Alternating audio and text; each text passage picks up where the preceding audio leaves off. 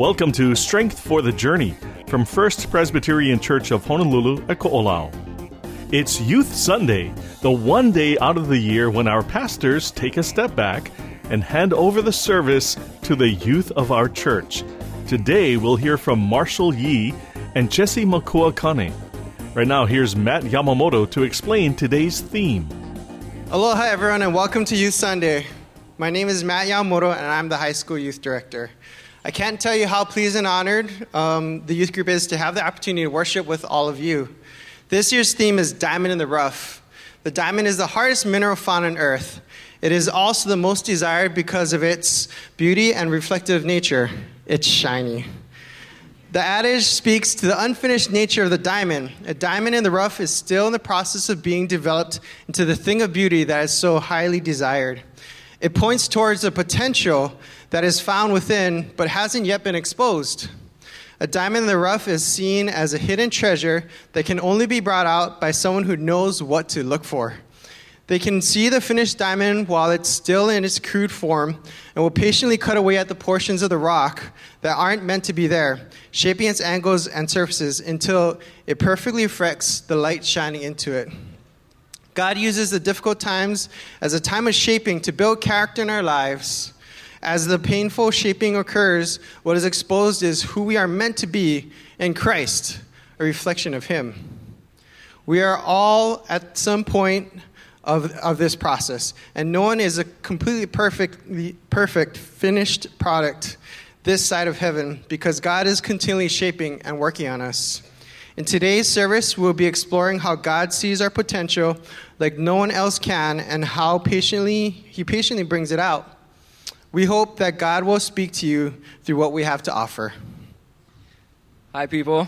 I'm Marshall, and I like dogs, cows, dinosaurs, kids, and myself. But anyways, in my younger school years, I was just like everyone else.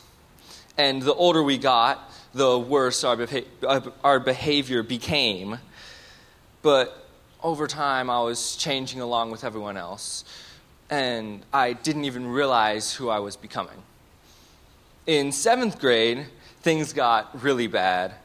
It was so bad that it shocked me into realizing what was happening. I realized that if I continued on this path, I would lose every good part of me. So I made a decision that shattered my world. I chose to isolate myself. At break, I sat alone. At lunch, I ate by myself. And when the year ended, my parents asked me if I wanted to be homeschooled. And it was a really difficult decision for me because on one hand, I didn't want to leave the few friends that I still had. But on the other hand, I didn't like who I was becoming. I chose to be homeschooled because I thought it would save me from who I didn't want to be. And it did. My teachers used to say that if you wouldn't say this in front of your parents, then you probably shouldn't say it at all. And since I was homeschooled, my mom was my teacher, so I was in front of my parent the whole time. So though it came with some positive results, being homeschooled also caused one big problem. Because I got lonely. I wanted to hold myself to a higher standard than other people, but isolating myself took things a little bit too far. I didn't just isolate myself from all of the kids at my old school, but also from all of the kids in my youth group, like everyone, and so I wasn't connected anywhere. Eventually, I felt like everyone I had loved was gone, and I was walking through life completely alone. I expected God to come and talk to me in a booming voice or a swirling cloud of fire, and since He didn't do that, I thought that He wasn't with me either. But during all of that, I started to realize that God was actually helping me. He was giving me a push in the right direction to becoming more like Him. And He did give me my small group. My small group is one of the highlights of my week. And it's a safe environment where we can all be vulnerable with each other and in doing so, get the support that we need. At one of my most difficult times, I went out and sat under a tree for 2 hours, and I just felt like nobody wanted me. So I texted one of my friends, and I told them that, like, I'm done, and I can't keep going. And God used that person to remind me that the small group and the youth group still love me, and that I wasn't alone. And so that kind of made a shift in my mind that brought me back to reality. But I would like to say that this experience kind of like helped me, and that was the only one that I needed. But I'm stubborn, apparently. So God had to show me a couple of other things. At our youth winter camp, we learned about how God reveals himself to us. And so God showed me that even though I couldn't see him, he was with me. And although I wanted God to show up in the most astounding ways, he often showed up in the little things, the quiet things. Now I could see that I wasn't alone under that tree, because God was there with me. Also at the hymn conference, God gave me some prophetic words through Matt and some other youth leaders. And that was the last tiny push that I needed to change the way that I felt about myself. I chose to let go of my feelings of abandonment and to accept all that God had for me. God showed me that the straight and narrow road is not meant to be traveled alone. It's wide enough for me and my friends and my family and God to all walk on at the same time. Joshua 1:9 says, have I not commanded you, be strong and courageous, do not be afraid, do not be discouraged, for the Lord your God will be with you wherever you go.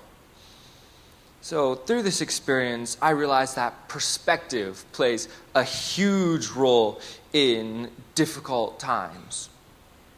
We can get lost focusing on our problems, but we could also spend our time looking at what God has to teach us through this experience. So staying with the theme of diamond in the rough, if I don't learn anything from the hard times, I'll get crushed by the pressure and end up just a big beaten up rock. But if I accept what happened and accept what God is trying to teach me, then I can become a diamond in the rough.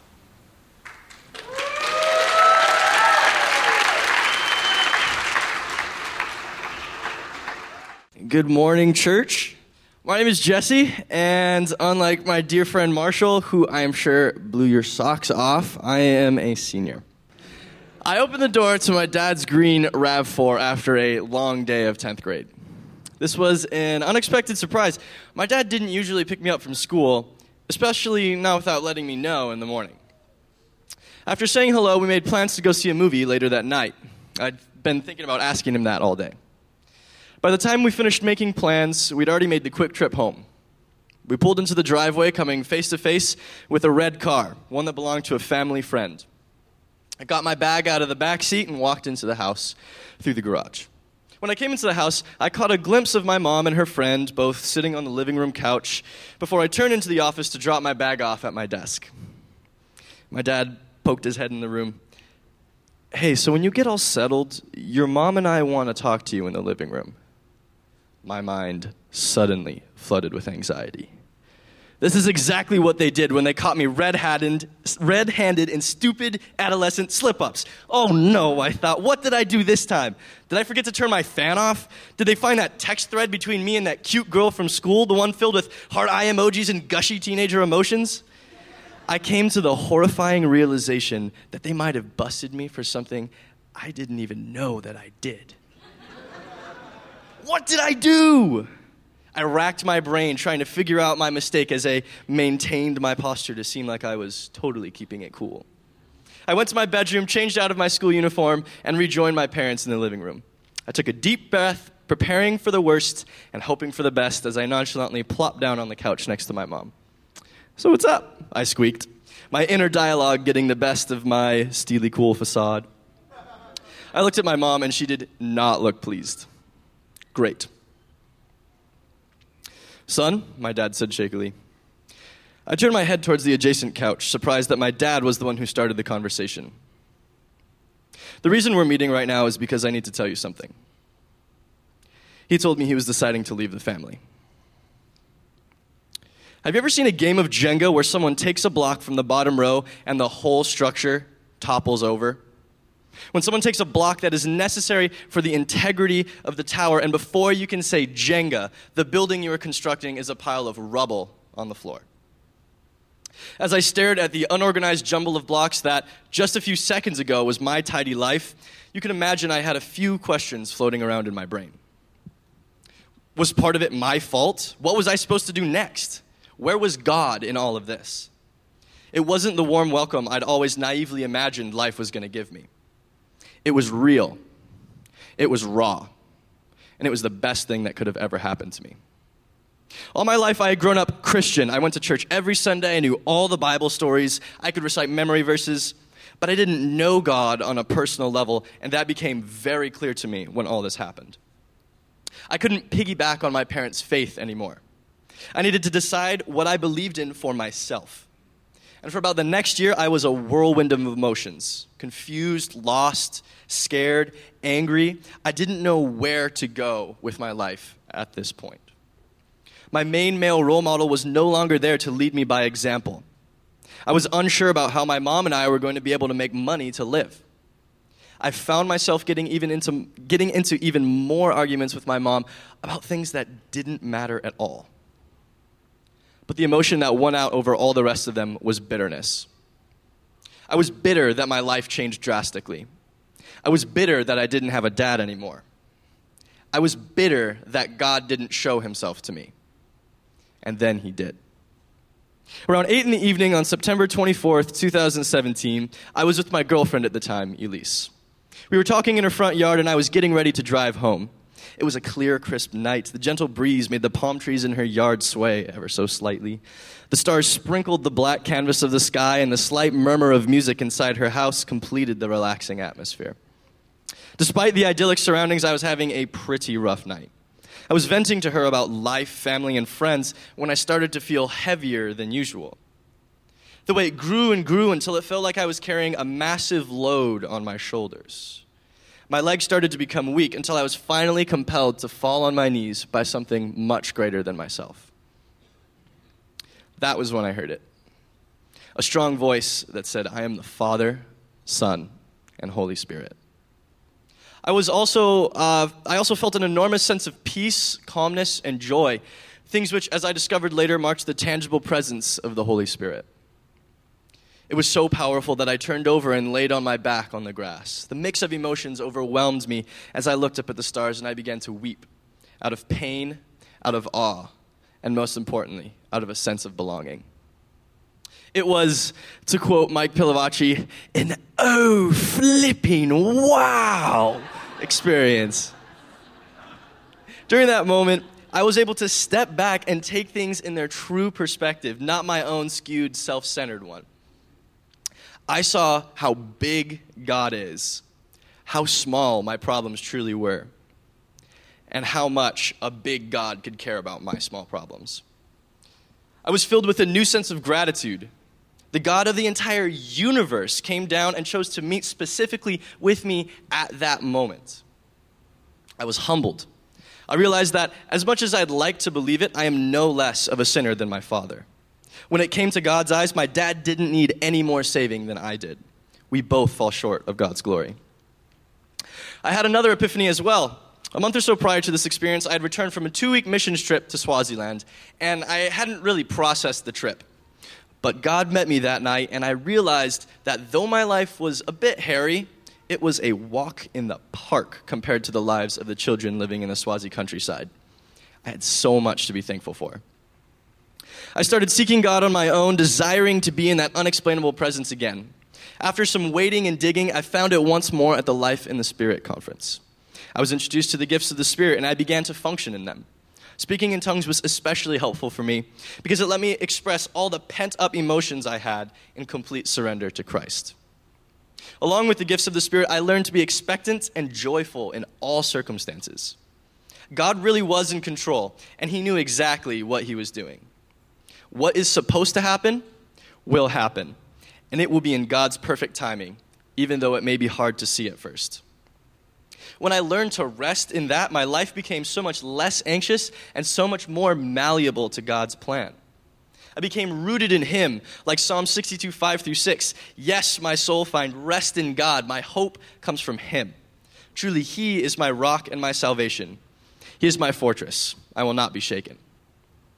In my newfound peace, I was able to listen for God's voice more, and I felt like he was guiding me places that I never would have been able to go without his help. I was able to go to England last summer to the Naturally Supernatural and Soul Survivor conferences, and I was able to make a bunch of connections with the people there. More recently, my mom and I were looking at the daunting task of finding a college that was affordable as well as one that would fit me well. Once I decided on the college I felt God was calling me to, countless doors opened up for me to be able to visit the campus, build relationships with the people there, and the finances fell into place.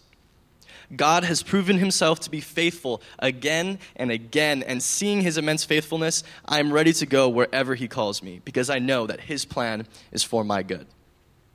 At this point, I feel like God is calling me to full-time ministry, so I'm gleaning all that I can from our pastors and leaders in the church.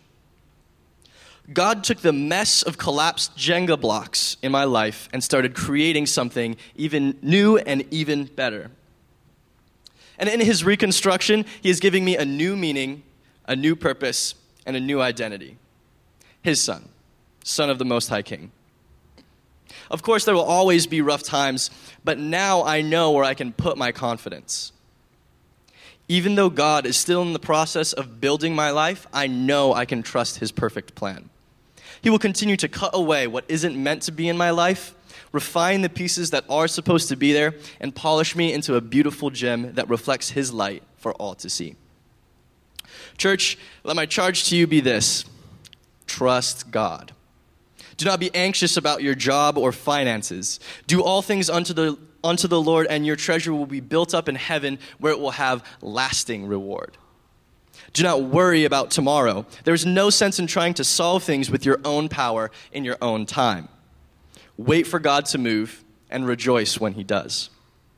And finally, let the Lord build you into the person that he wants you to be. Then you can proclaim Hebrews 13:6 in faith. So we say with confidence, the Lord is my helper. I will not be afraid. What can mere mortals do to me?